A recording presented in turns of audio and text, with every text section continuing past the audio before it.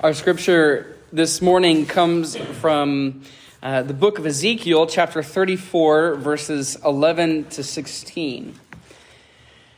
And we read this. For this is what the sovereign Lord says. I myself will search for my sheep and look after them.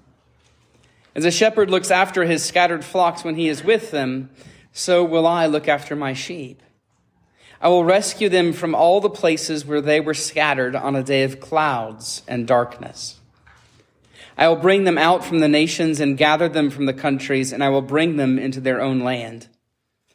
I will pasture them on the mountains of Israel, in the ravines, and in all the settlements in the land. I will tend them in a good pasture, and the mountain heights of Israel will be their grazing land. There they will lie down in good grazing land, and there they will feed in a rich pasture on the mountains of Israel.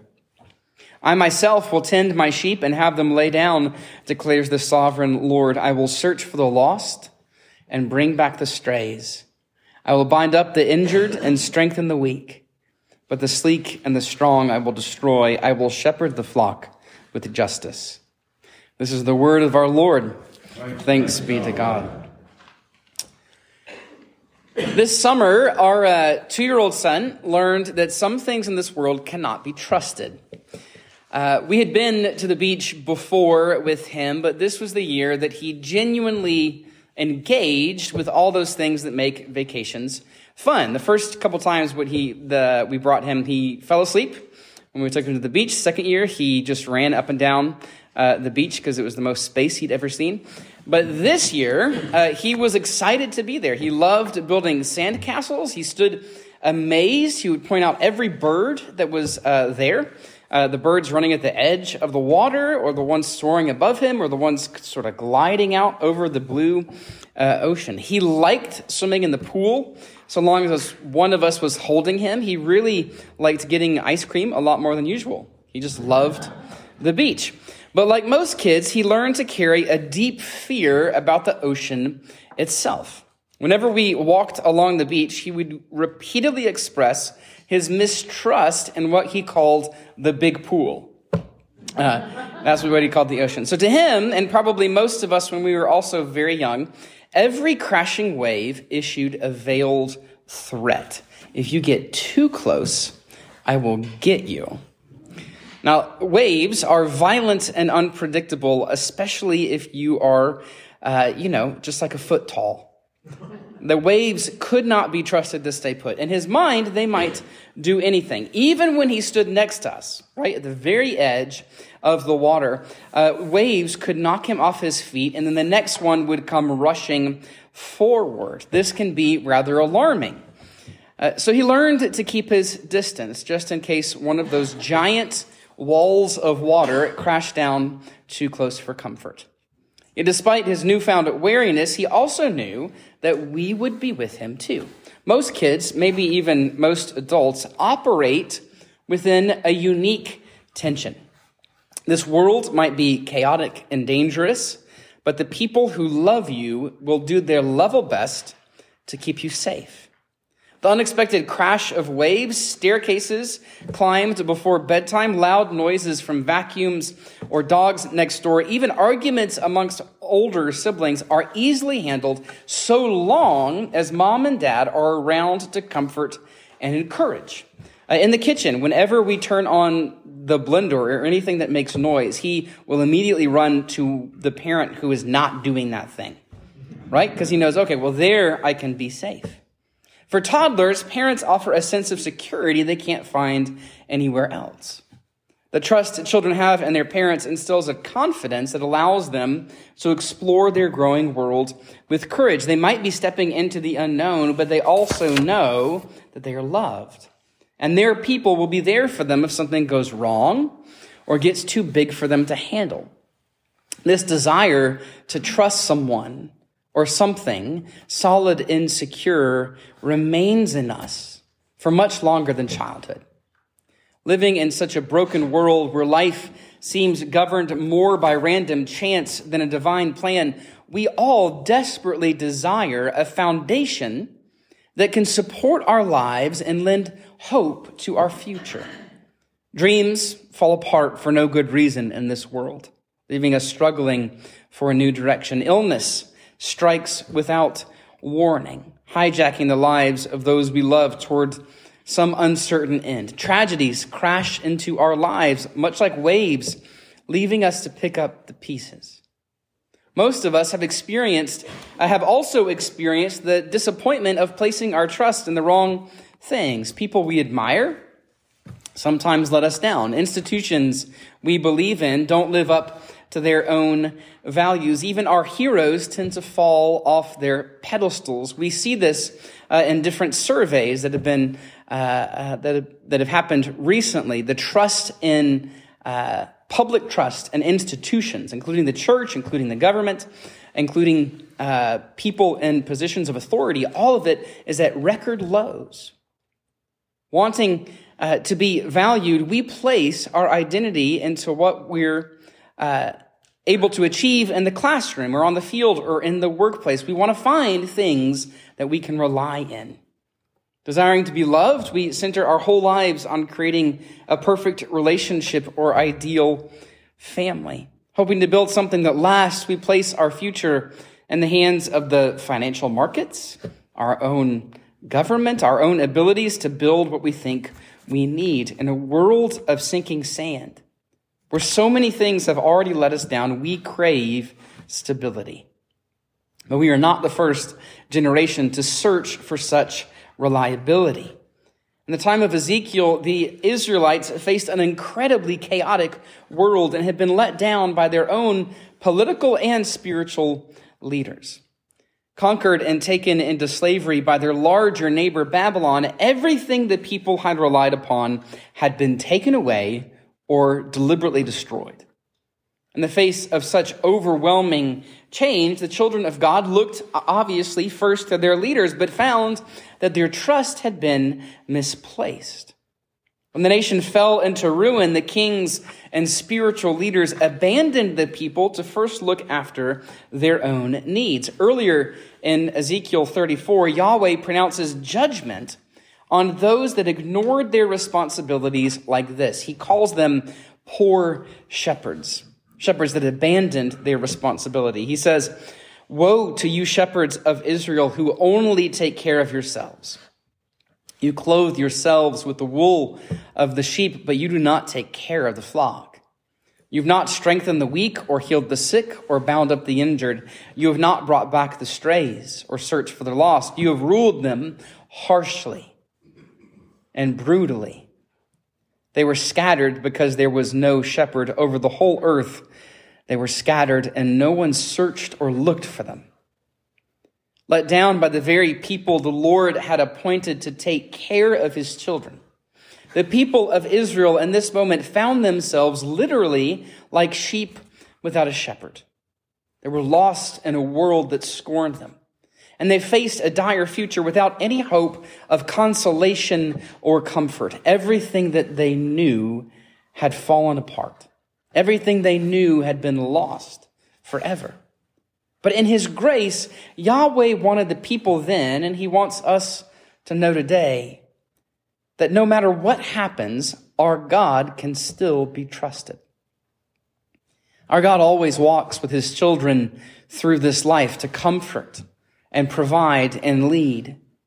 Even if everyone and everything let his children down, he would not just be there, but he would step in and assume the role of shepherd himself.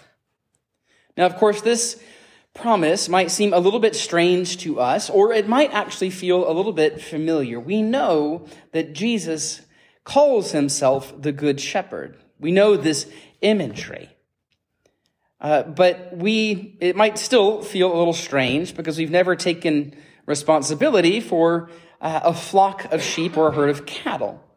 But the metaphor itself held much more weight at the time when it was common to depict the king as a shepherd of the people who were his flock.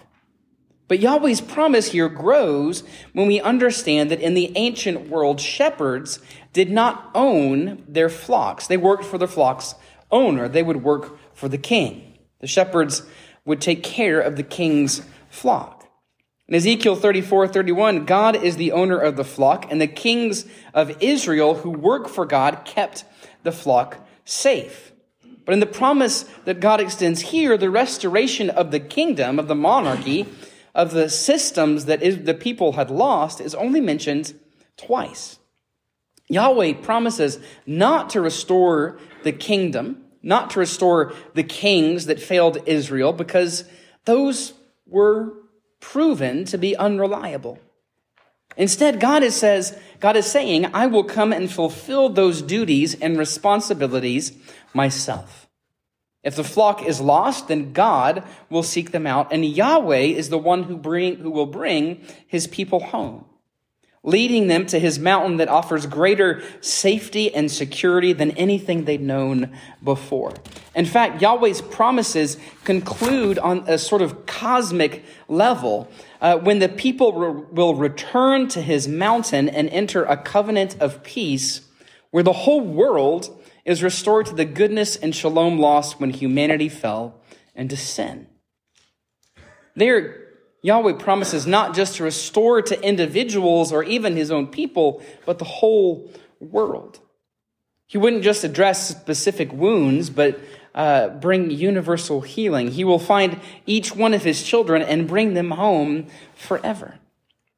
When God comes to be our shepherd, he will make everything right. Indeed, only in God do we find a security that lasts forever, a stability that will never let us down. For Ezekiel, only God has proven that he can be trusted. He alone will care for them as a loving shepherd. He'll restore them to their own land. He'll provide for their every need. And he not only rescues, but promises to be with his children forever, to walk with them through the ups and downs of this world. He promises to protect his children and strengthen them when they face trials and tribulations. He promises to bring trouble to whatever troubles them. But the promise itself reveals something even more wonderful about the depth of our God's faithfulness to his children. In the Old Testament, the Israelites could always look back to the mighty acts of the Lord in their past to remember that God had fulfilled his promises before and would keep them again in the future. The promise Yahweh shares here certainly repeats the already understood reality that God wouldn't abandon his people because he loved them. But this promise in particular points forward. It points forward to a time when Yahweh will be their shepherd in ways the Israelites could hardly imagine. That God will be their shepherd isn't just metaphorical, but a glimpse into the future when the Savior arrives to not just lead his children like a shepherd, but sacrifice himself so his flock might taste eternal life. When Jesus died for us, the Lord provides certain proof that our God not just will, but already has stepped into his creation, into your life, to rescue and restore his children and remake the world.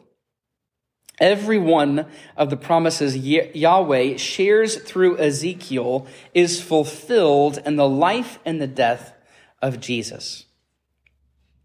A few years ago, a study revealed that young children who can reliably depend on their parents' presence and support approach life with more curiosity and willingness to try new things.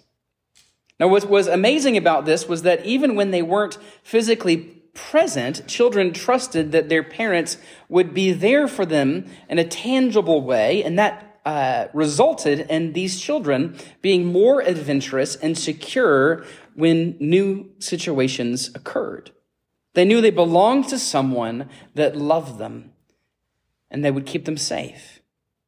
The same occurs for us on a spiritual level. God's faithfulness confirmed at the cross frees us to approach life with confidence and joy.